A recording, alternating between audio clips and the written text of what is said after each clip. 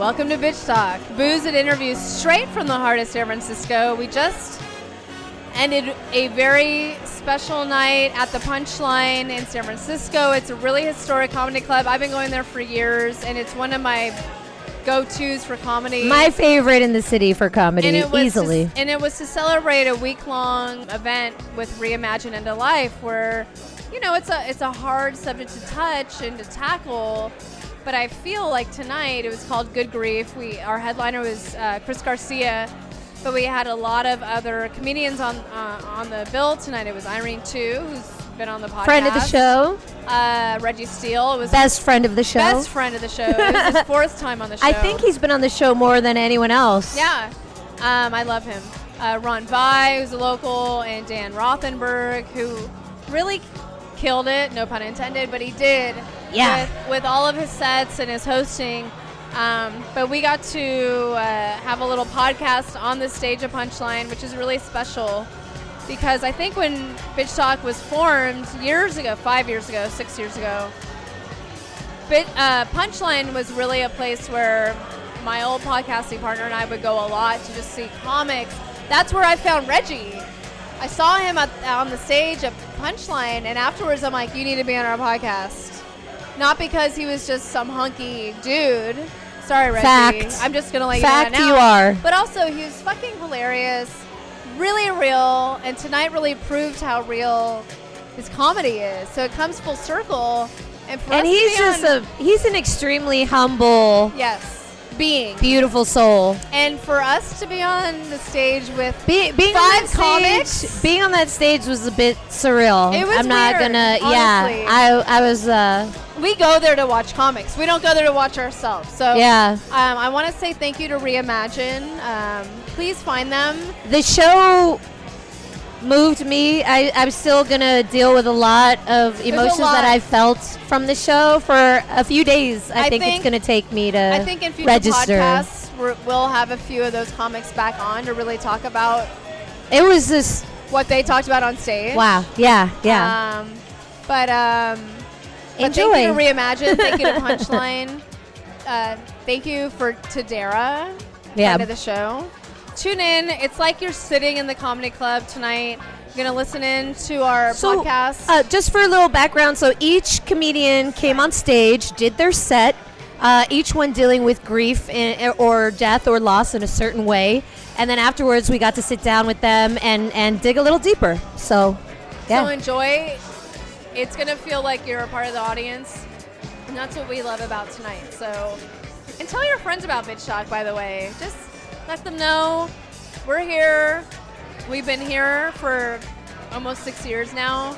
And just subscribe. Say hello. And listen in.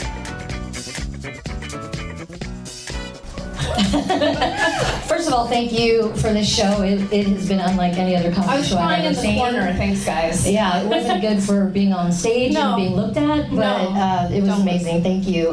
We have a quick question just to start off. On the topic of death and Reimagine, let's imagine you have a few days left to live. You're performing your final show. Who would you want to co-headline with? Living or dead? Jinx. Oh, well, that was Living or dead. We might have done this for a while, so. Are you the twins from The Shining? Yeah. But Asian, yes. Nah, I need time. I don't have Oh, come on. Definitely none of these people. Just kidding. Just kidding. Living or dead? Co-headline. Co-headline? I wouldn't want to share that. Okay. Open. Okay, who opens? Who opens for you? I don't know. 5 days to live? Sure. Does that matter? It's gotta be someone I can follow. I don't want.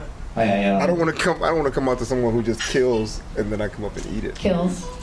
Yeah, really. This is typical comedians overthinking. Yeah, come on, guys. Getting threatened by the whole. Well, I'm not gonna fucking work with him. The insecurities come Can't out. follow that. But living or dead, like Richard Pryor. I would want it to be Joan Rivers. Oh, yes. Topical. We will touch on that later. Thank you, Dawn. That was beautiful. I would open for Ellen. I don't know why anyone is taking so long. I knew that was going to happen. We could answer that for you. Obviously, Really. yeah. Everyone knew the answer. Yeah, Ellen. No, Dan. You know what? The first one that popped into my head was Lenny Bruce. Oh, okay. Nice. Yeah. To me, he's the ultimate, just the ultimate storyteller, and he's a Jew. Keep it in the family. I like it. All right. Yeah. He's basically the only one, right? Yeah. He was a and him and me. That's it. Broken through, Jews breaking through into comedy. And I feel like I'm swinging the door open. Breaking it down. Industry. Yeah. All right, Reggie, Chris. Okay. No pressure. I love Chris. I go Rock. Chris Rock. Oh, okay. Yeah. That's so I exciting. thought you meant Garcia. I know. I thought you were like, oh, you were looking direct. like, You were wow. looking right. I knew he was gonna say I it. thought it was going to be a Chris beautiful Garcia, you moment. guys. That's who I want. It's open for me. Thank you. Chris Rock. Chris Rock, that's my dude. I love He's Rock. amazing. Yeah. I would say, this is going to sound real corny, but I would say my mom. Oh. Real funny. Yeah. And she's always like, can we go on the road? Like, she's very raw and very funny. Other than my mom, I would say Ali Wong. Hello. Yes. We're friends that we started here a month apart from each other and very close. Nice. And like my mom, she's a tiny, out of control, amazing comedian, you know? And then this guy Alvarez Guedes, who is, do anyone know Alvarez Guedes? Someone said, Oh, there was a deep moan in the crowd. You have a Cuban back there? Oh, Puerto Rican? Close enough. Alvarez Guedes is this Cuban comedian who I grew up listening to with my parents. It's like over 40 albums. And he was just like a Cuban exile that came to Florida and talked about the Cuban experience a lot. And it was my first taste of stand-up. So I think it would be cool to perform with him or even see him because he's so influential in my life and stuff. And no one knows who he is, so it would be nice for other people to know who he is. Side note, would your mom do stand-up? Like, would you go on a tour together, maybe? She's funny. Like, I've done interviews with my mom. Oh, okay. And she's like always, like the thing about asking my mom, I was like, hey, if Dad had 5 minutes to live, what would you say? She was like, I'd fuck them. Right, Like, yeah. she said that on the podcast. She's very funny and very raw. Can I say, first of all, Chris, you're making me feel guilty about how I feel about my parents and talk about my parents. My mom just moved to Florida, and that's not far enough away. Do you know what I mean? Oh my God. Can I say something? I don't need to run the podcast or anything. You guys are asking me Well, it's questions. funny I wanna because throw you're something out. Yeah, you're next in If you line. guys don't want to go with this, fuck it. But I don't know if I'm dark or whatever. For years now, I've always thought about at my funeral. This is way before cancer and shit. It's just the kind of thing I sit back and go, oh, at my funeral. I'm going to do this whenever I die. I have a list of jokes. Like, I love comedy so much. I have a list of jokes that I want read at my funeral and credited to the comedians because I think it's so beautiful. Certain jokes just rock you on a level. Would you? So here's one that will be at my funeral without a doubt. Okay. And I can picture it like a conveyor belt of people. Hopefully, comics. You guys come to my funeral, right? I guess Great. this is an invite already. Reading out, yeah, 25. No, but the exposure is awesome. Oh, thank you.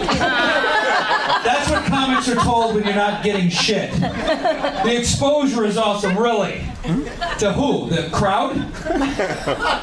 Anyway, okay, so at my funeral, someone will read this joke. David Tell. Ooh. Okay, we'll read this exact joke, and I'm going to butcher it. But have you ever made love to? Oh fuck! I was doing this girl. She started yelling out the names of people that haven't existed. Do it to me, Papa Smurf. Ride me, Chewbacca. Fuck me, Spider-Man. And I'm thinking, is this girl crazy, or is she just looking at my sheets? Hilarious, no?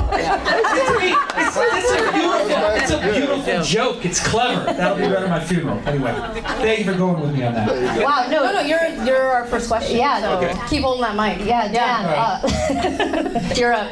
Yeah. Okay, so to bring it down a little, other than being a spokesman for Kaiser, how has getting cancer, being in remission, how has it changed your life, the way you live? Okay, the short version is it has made me. First of all, I don't want to be hacky and say it's made me grateful for every day. Everybody fucking says that. So, but it has. And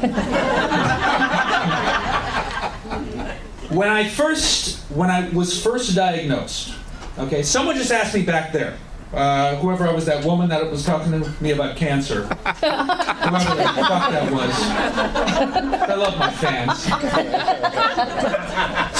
Said this to me. She said, "Have you ever, did you ever ask why me?" And I thought about it. I said, "No, I have not why me'd cancer at all. And I'm a why me kind of guy. I why me traffic. Seriously, I will why me like a motherfucker. I will why me with the best of them.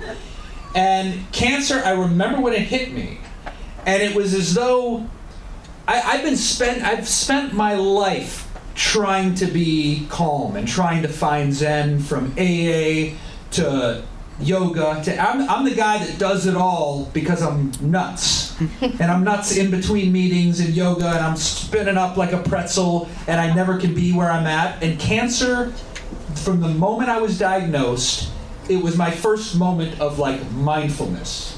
I was in my body, and I took it in, and I remember 5 minutes into it, the doctor told me, and I recall crying like real tears.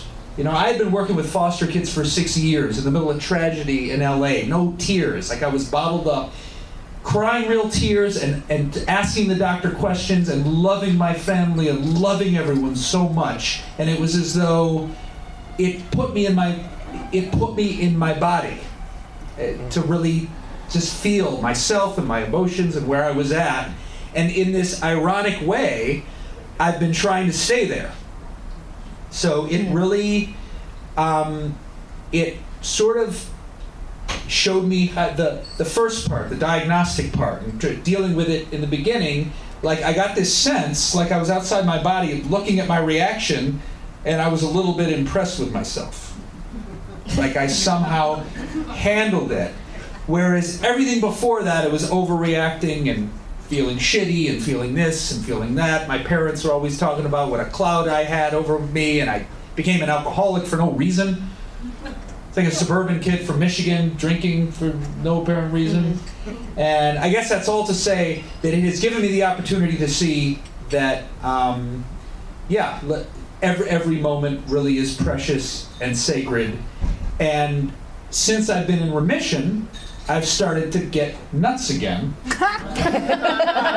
Welcome back. On life. Welcome back. Suddenly life creeps in, and you're arguing with your wife, and you're pissed off, and the dishes, and this, and it's so it's taught me that lesson.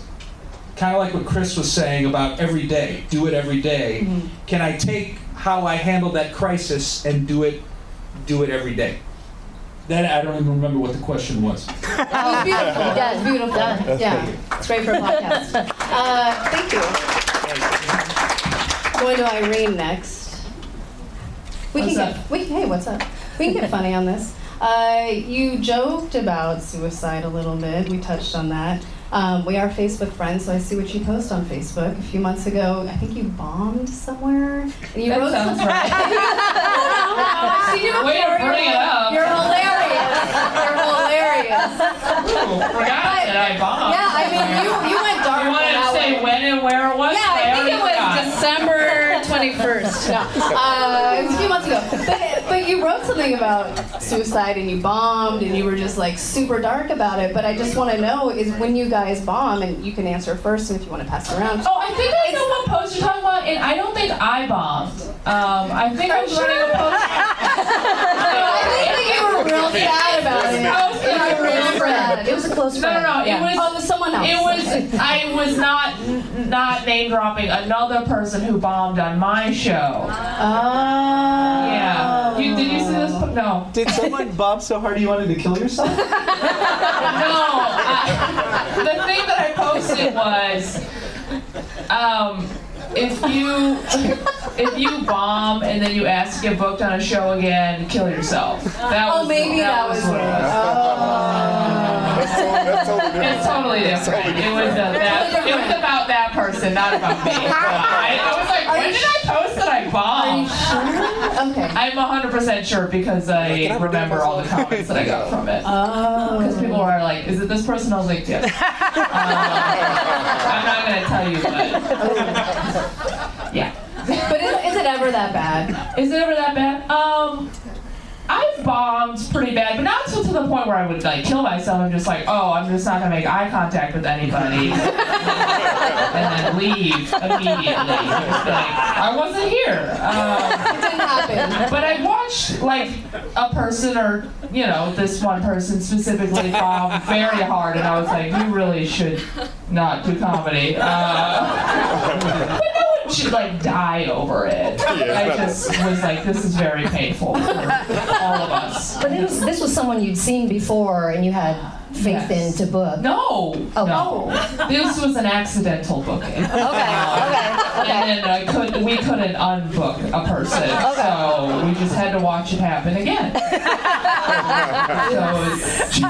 So it was a lot.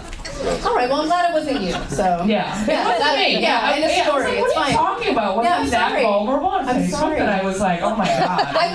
It threw me for a loop. I'm like, wow, she's getting real deep here. You guys. Yeah, no, it wasn't me. All right, but you'll know when it's me. I figured. You'll know next time. All right, we'll keep our eyes peeled for that. Was that the basis for asking her to do this? Yes. To do this show, it was all actually just petty. This is actually an intervention for you. We specifically asked for Irene. All right, take down the banner. All right, everybody else. We're done for the night. All right, Ron, you're up next. So when you were coming up as a comedian, SF Weekly actually called you a young Joan Rivers. And as you were doing your set, I can't help but imagine Button chilling with Joan Rivers, and they're both just like wearing tiaras and like drinking martinis. Oh, I want to be there. That's what's happening. That sounds delightful. Wow, you really put Google to work with that quote, because that was like 2001. That was the last time that a newspaper ever wrote anything about me. We dig deep, Ron. We dig deep. Yeah. We do our homework. You actually ended up writing for Fashion Police, so it came full circle. It did, and you know what's funny about writing for Fashion Police? I think I'm one of the least fashionable gays. I literally walk in front of my boyfriend when he's home and I go, can I go out looking like this? And he says yes or no. And so I actually wrote for Fashion Police from the comfort of my own apartment and mailed those jokes down to LA, and that's what happened. And there would be like 48 hours where I wouldn't go to sleep. My hair would be a mess. I'd drink like 3 pots of coffee. My pajama pants are turned inside out. I got stains on my tank top. And here I am writing jokes about celebrities' bad fashion. Where I look disgusting. I look like I went straight overnight. Like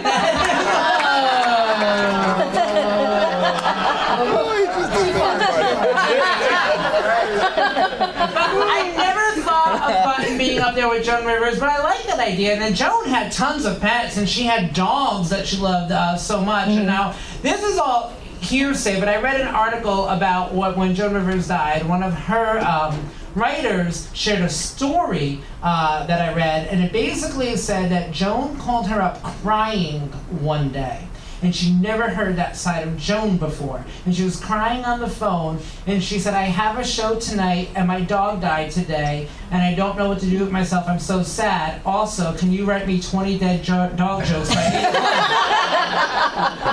Wow. That I thought was amazing. Yeah. So I hope he's up there. I hope they have tiaras, and Button could never handle his alcohol, though, so I hope he's keeping it light. Cool. Thank you. We're going to go to Reggie next. Cool. Friend of the show. Guess what? This is your 4th time on Bitch Talk, by the way. Thank you. Thank you. Awesome. We appreciate you. Thank you. Yes. Thank you for having me. No, thanks for being here. You spoke about talking with your adoptive mom right before she passed. Yeah. And before the show tonight, you told us a little story about a friend of yours in 2009 that did commit suicide. Do you want to speak a little bit about getting to talk to those people before they passed? Yeah. Okay, so. Not that it's funny, but No. It's topical. It's kind of the story of my life. Like, I have been exposed to death for a long time. Like, my mom was 55 when she got me. So, by the time 10 years, it's 65. 13, that's 68, people start dying. So, throughout my life, I've had this opportunity, and I didn't realize until I got a little bit older, but I've had these moments where I've been able to spend time with people and express how I felt or what was going on with me, not necessarily knowing what's going to happen to them. And then it's like after it happens, then, it's like, whoa, like I got to have this deep conversation. So 2009, November 18th, one of my best friends, we played college basketball together at St. Mary's College, California. We were roommates in college. He lived 2 blocks away from me. We worked at the same place. We worked together that day. Wow. That was a Thursday. Well, that Tuesday, he and I spent about 2 hours together just talking. And in that conversation, I didn't realize how depressed he was. I just know that he was talking what sounded like to me was kind of crazy, like I've never accomplished anything and I haven't done. And I was like, what are you talking about? And in that conversation, I was able to express to him how much I admired him, how much I loved him, how much I respected him. And this was a guy who was like, you know what? I want to learn how to play chess. He got books, and he learned how to become a phenomenal chess player. He wanted to read the Wall Street Journal, and it's a very difficult paper to read. He got books on how to read the Wall Street Journal and read the Wall Street Journal. His music collection was eclectic. It was like the craziest rap song you ever heard to like folk, and then classic, like metal. Like he listened to everything. So he was this really, really smart, really brilliant, very determined guy. And I got to share all this time with him. And the thing was that Thursday night, after everything that went down, all these people were coming up, and people were like, oh, I haven't seen him in a while, and I hadn't talked to him in a while. And I had this moment where it's like, yo, I just talked to him. Like, I mean, we worked together that day. We've been working together the whole time. But I had this moment where I was like, yo, he knew everything. Like, he knew exactly how I felt about everything and about him. And so for me, there was not this feeling of like, oh, I didn't get a chance to tell him, how much I loved him and what he meant to me. No, I did. And I totally understood. I accepted his decision because he clearly stated in his letter that he's like, I'm done. He's like, it's time for me to go, and this is what it is.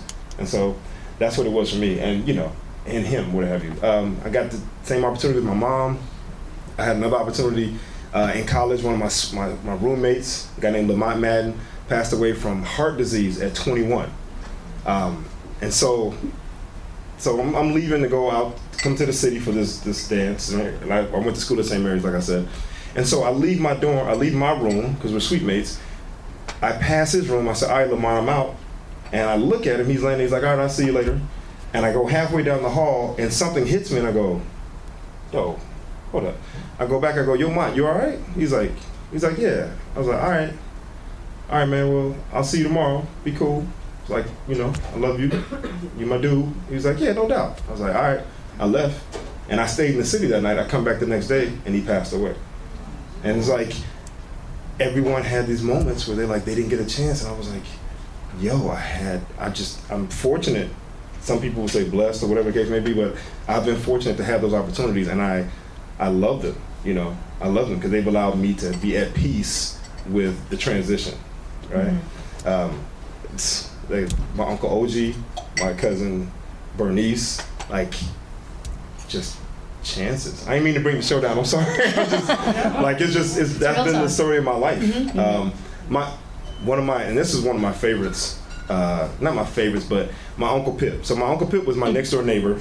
We weren't related, but I love this dude. He's the dude that I would almost accredit to me becoming who I was to some degree, because as a little kid, he loved baseball. I love baseball. But he would always challenge me, and I didn't realize what he was doing at the time, but he would challenge me physically. He would say, how many pull-ups can you do? How many push-ups can you do? How fast can you run from there to there? And he basically made me into this athlete.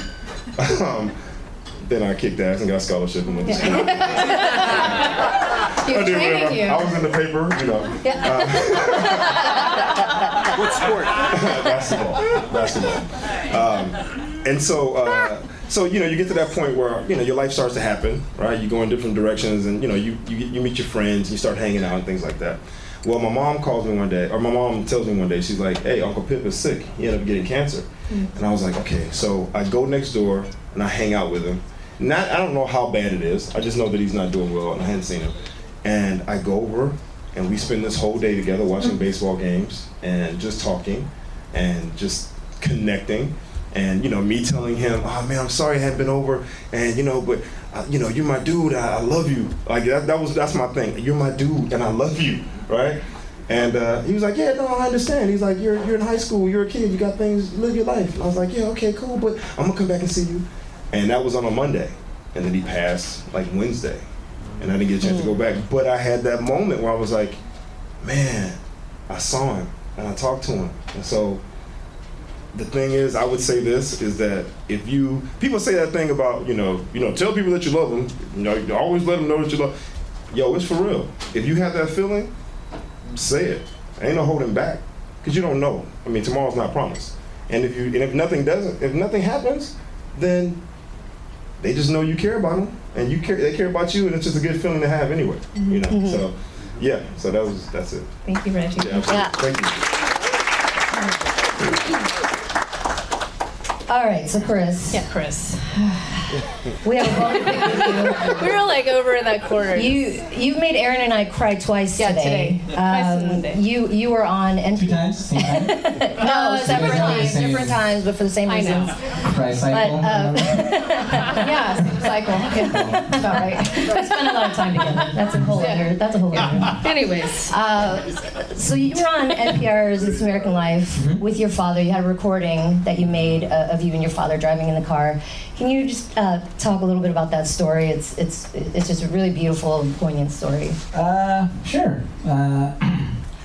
First of all, thank you for crying.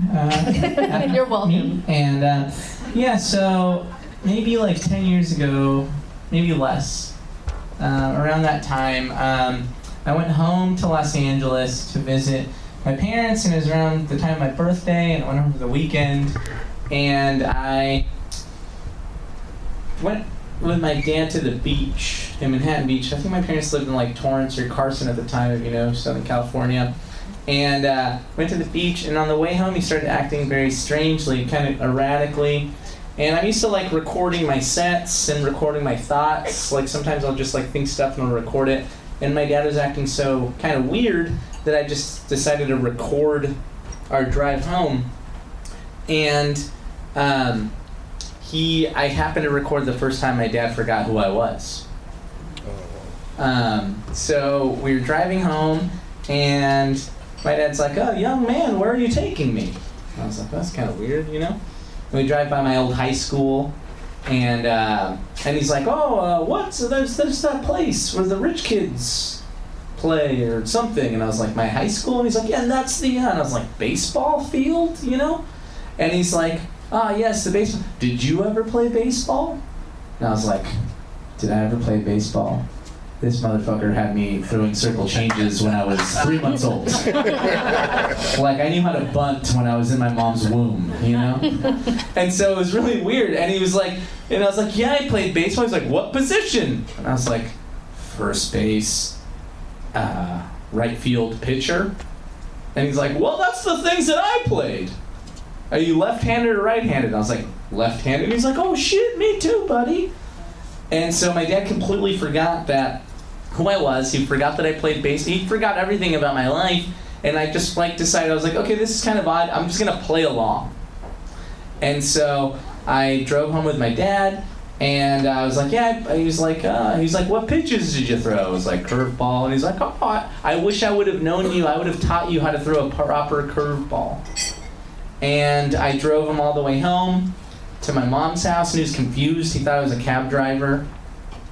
And we get home, and he's like, he thinks I'm from the church. Like, he kept on thinking different things. And then we get to my house, and he's like, young man, this is something I'll appreciate for the rest of my life. And even though he didn't know who I was, he still had that abundance of gratitude for the very small gesture that he thought I had done. And then, this is what you don't hear in This American Life. is that I walked my dad up the stairs, and I'm like, and I was wearing orange sunglasses, like stupid fucking Coachella sunglasses or whatever. And I was wearing orange sunglasses, and I took them off, and he goes, "Oh, it's you!" And I was like, "Yeah, Dad, it's been me." He's like, "I thought you were in the mafia." My dad thought I was for wearing orange sunglasses or whatever, but it's a moment that I'm very lucky to capture, and very fortunate that This American Life had heard me before, and they're like, "Do you have any stories about your dad?" And I told them stories, and then I was like, "Oh, I have this recording," and they're like, "Yeah, let's talk about that," you know. And so they, maybe it came out like 4 years ago or something, but still to this day, it's the thing that means the most to me. Because it was like it crystallized the relationship I had with my father, and the relationship I think he had with other people, which is like not necessarily knowing who I was, but treating me with like such respect and adoration, you know. And so the fact that so many people got to hear that means a lot. Yeah. And that's the thing that's so beautiful about it, is even through Alzheimer's, you can still see the kind of person he was and his character and the kindness that was in his soul. Yeah. It's so beautiful. He's a good dude, and I lucked out, and there's no reason to think anything else about it. I mean, it's sad, and it's a tragedy when someone dies, but if that person is great to you, you're lucky in any shape you get them. Yeah. It's really important to share. Thank you. Yeah, sure. We're going to start wrapping this podcast up. I thought you said you were going to start rapping. This is amazing. You're going to freestyle on all the stories. Like, no. Oh, we are going to rap. So that's really going to happen. We in the building. Sure, keep going. It's fine. You can just finish up. Maybe I rate it as a rap. No, she doesn't at all. I think we should close it out and talk about Reimagine a little bit. Maybe we'll start with Chris and go back down the line. But why is it important for you to be a part of this tonight and part of the whole event and the whole week? I think it's because, like, we all know we don't really regularly get to talk about this without completely bumming people out at a bar or a comedy club or the back of a comic book store or at a BART station and all the weird places we take over a stage or a microphone. And to open this up to talk about death and whatever ailments that, or whatever suffering there is in the world has given us a place to express these things that we normally wouldn't be able to joke about. And I feel that's important because, I've got jokes about this stuff, but I'm not going to talk about stuff like that is sad, at an open mic. I'm not going to bum people out with the jokes I told about my dad and stuff. And so, but when you do that, you really want to express yourself when you're a person that expresses himself, and it feels like you're faking the funk on the nasty dunk. If you can, you know what I mean? If you're sad about something, but you're like, well, I went to the bank the other day. It was crazy. That's not when your heart, but it's given us an opportunity to express our hearts and our thoughts and these feelings that we usually don't get to, which we don't think would resonate with people, but obviously actually does. Right. Mm-hmm. So we're all going to experience it. Exactly. Yeah. I think it's a wonderful thing, and I'm happy to be a part of it. The biggest thing for me is I've known people who haven't been able to handle loss, right? Because people try to hide it from them. We talked about this in the green room about people trying to hide death from them and them not being able to be put in a position where they can process and understand that this is a normal part of life. This comes with the deal, right? You get to be alive, but you also get to die, right? And it doesn't have to be a negative thing. It can be. My mom was 96. When she passed away and I got to speak at her funeral, it wasn't about mourning a loss. It was about celebrating a life, right? And so being a part of this allows us a platform to talk about our different experiences to hopefully reach someone who may have some, whatever feelings they have about it and not being able to express it. It's no, this is okay. It's okay. It's not necessarily a bad thing, right? It's just a part of this whole thing. So it allows us to help people, to normalize it for people to some degree and help them to be able to process and maybe deal with whatever issues they may have in regards to it. So yeah, that's why I think this is phenomenal. And you guys coming out and supporting it is great. So, and we pass this energy forward, and people look at us and say, "Oh, yes, you'll be all right. Yeah, you're gonna be okay.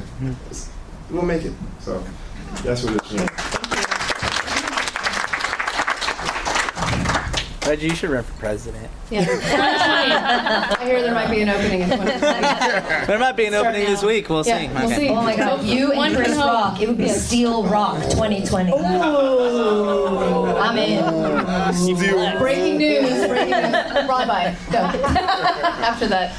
First of all, I think it was great to be a part of this evening. I think the staff here really appreciates that they got to hear me do 10 minutes of brand new jokes. You can tell by that laugh. They may have been hearing me drum the same jokes into the microphone for the last 15 years like that. I can look back in the mirror and see them lip syncing my jokes with me almost night. But that goes back to being a stand-up comedian and an entertainer. Sometimes the things that you want to talk about, you can't talk about because the bottom line is my job is to make people laugh. I do those same jokes over and over and over, but they work, and I know they work, and then you become hesitant to work in other things. When this festival sort of came about and into my inbox, that was maybe 3 or 4 weeks, if not less, after my cat Button died, and I was having the feels big time. And as I mentioned on stage, that I, fortunately or unfortunately, I'm not sure, have not experienced a lot of death in my life, and this was like, it was devastating to me, and I couldn't believe that I was going to have to go on. And of course, it does go on. I'm like a crazy person. I had a cat again in another month, and so forth. But it gave me an opportunity. What's so funny about that? I'm sorry. I just envisioned you being like, "Oh my God, I can't believe." Ooh. I should name him Buttons too. You did that Lion King style too. I never thought Pussy would turn my head like that. Hello. It's funny though. Literally, mine was dead for a week, and I was getting inboxes and tweets, everything. Like, I have a cat. Do you want it? And I know this cat. I was suddenly a pussy magnet. Everybody was just sending cats my way. And I wanted to be real careful that I wasn't replacing him. And I don't think I was replacing him. I think Button sent, as I mentioned on stage tonight, Jasper as a little helper, and that was really great. This was also very helpful to be able to dive deep inside, and I found the 2 stories that I opened up with, I had really, until earlier this week, no plans of talking about my uncle's obituary or even that gross blowjob. Bereavement blowjob, I love it. What? Bereavement blowjob. Bereavement blowjob. Yeah, it's a thing. Little BB. I like turn it into an app, I think. You're going to turn it into an app? I think we can do that. Some people in here could probably someone in here could do that. So it was just really great. It's challenging and nerve-wracking. I never used notes, and I was a mess behind stage in the green room, second-guessing everything, wondering if it was going to be funny, if I was going to hit it right, if I was going to fail on stage, and it's a great challenge. And as I said, our job is to make people laugh. And tonight was if I make people laugh, great, but they're all here to share this experience. And I thought it would be really great to share with them and hear their experiences. And it was pretty cool. I'm so happy that this thing happened and I was a part of it. Thanks, Ron. Great, thank you. Dan. Well, I would agree the highlight of this festival for me has been hearing Ron Vai do new material. I'm going to pass on that. I never thought it would happen. I can die now.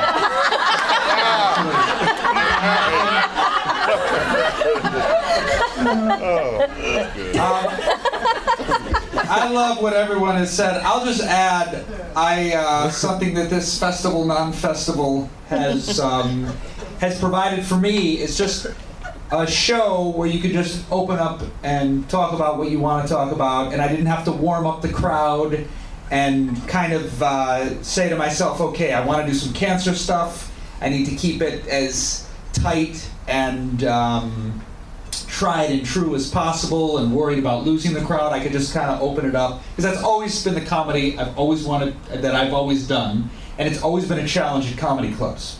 Like, works well in San Francisco. By the time you get to Sacramento, you're doing the airline jokes because it's too difficult, and crowds get weird about it. So a festival like this that allows us to just get up and get right into the stuff we want to talk about, I find challenges, just this kind of autobiographical stuff, so much fun to do. And I've been out of comedy for a long time. I know a lot of you guys remember me from the 90s.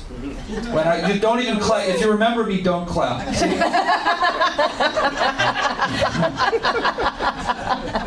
But getting cancer, I got the bug again, because there's something about being able to share this shit and make it funny. And a real quick story. When I got diagnosed, I was on the phone. I was on the phone with my friend from work, and I had left a quinoa salad in Starbucks where I was at when I got a phone call from the doctor. And I stepped outside, and I'm talking to my coworker. I'm like, I don't know what to do. Just tell me what to do. Next, what do I do with my feet? And she said, okay, come to the office. And I said, okay, I got a quinoa salad at Starbucks. And then I go, do you go back for the quinoa? And you had to be there. But that was my first post-diagnosis cancer joke. My first moment of, do I go back for that? It was only 10 minutes in, and I was pretty proud of that. Pretty soon. And I've been trying to tell jokes about it ever since. And a festival like this gives that opportunity. I appreciate it.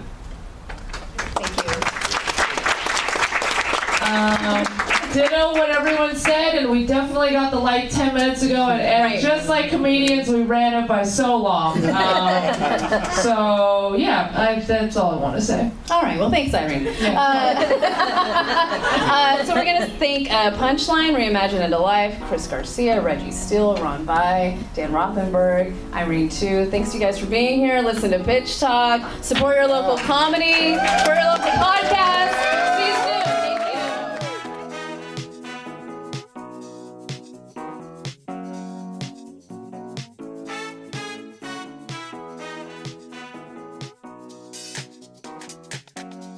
Thank you to Ron Vai, Dan Rothenberg, Irene Tu, Reggie Steele, and our headliner, Chris Garcia, for this amazing podcast and evening with Reimagine Into Life.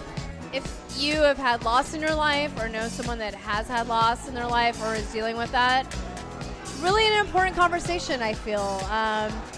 One thing that I really loved was not only did we get a lot out of it, it really felt like the comedians did too. Yes. And it was not just a gig. It felt like it wasn't just a gig. No. And talking to them afterwards really instilled that. Like it was something deeper, and I just so happy to have experienced it. It was so personal, and one of the things with Bitch Talk I've always wanting to do and try to do is to uplift local comics. Yeah. Because they have a lot to say. It's really powerful. They're doing important work, and I'm really proud of the show tonight. I'm proud to be a part of it. And guess what, Bitch Talkers? You can find us at bitchtalkpodcast.com. All of our socials are there. We've been posting about Reimagine on our Instagram, Facebook, Twitter, but you can find all those at bitchtalkpodcast.com. And stay tuned. There's a lot happening with Bitch Talk right now, which is great. And if you're a long-time listener, first-time caller, you'll be real excited for the year to come. So we want to thanks again to Reimagine and Dara, friend of the show, and all the comments. Dara, you killed it too. Yep. She opened.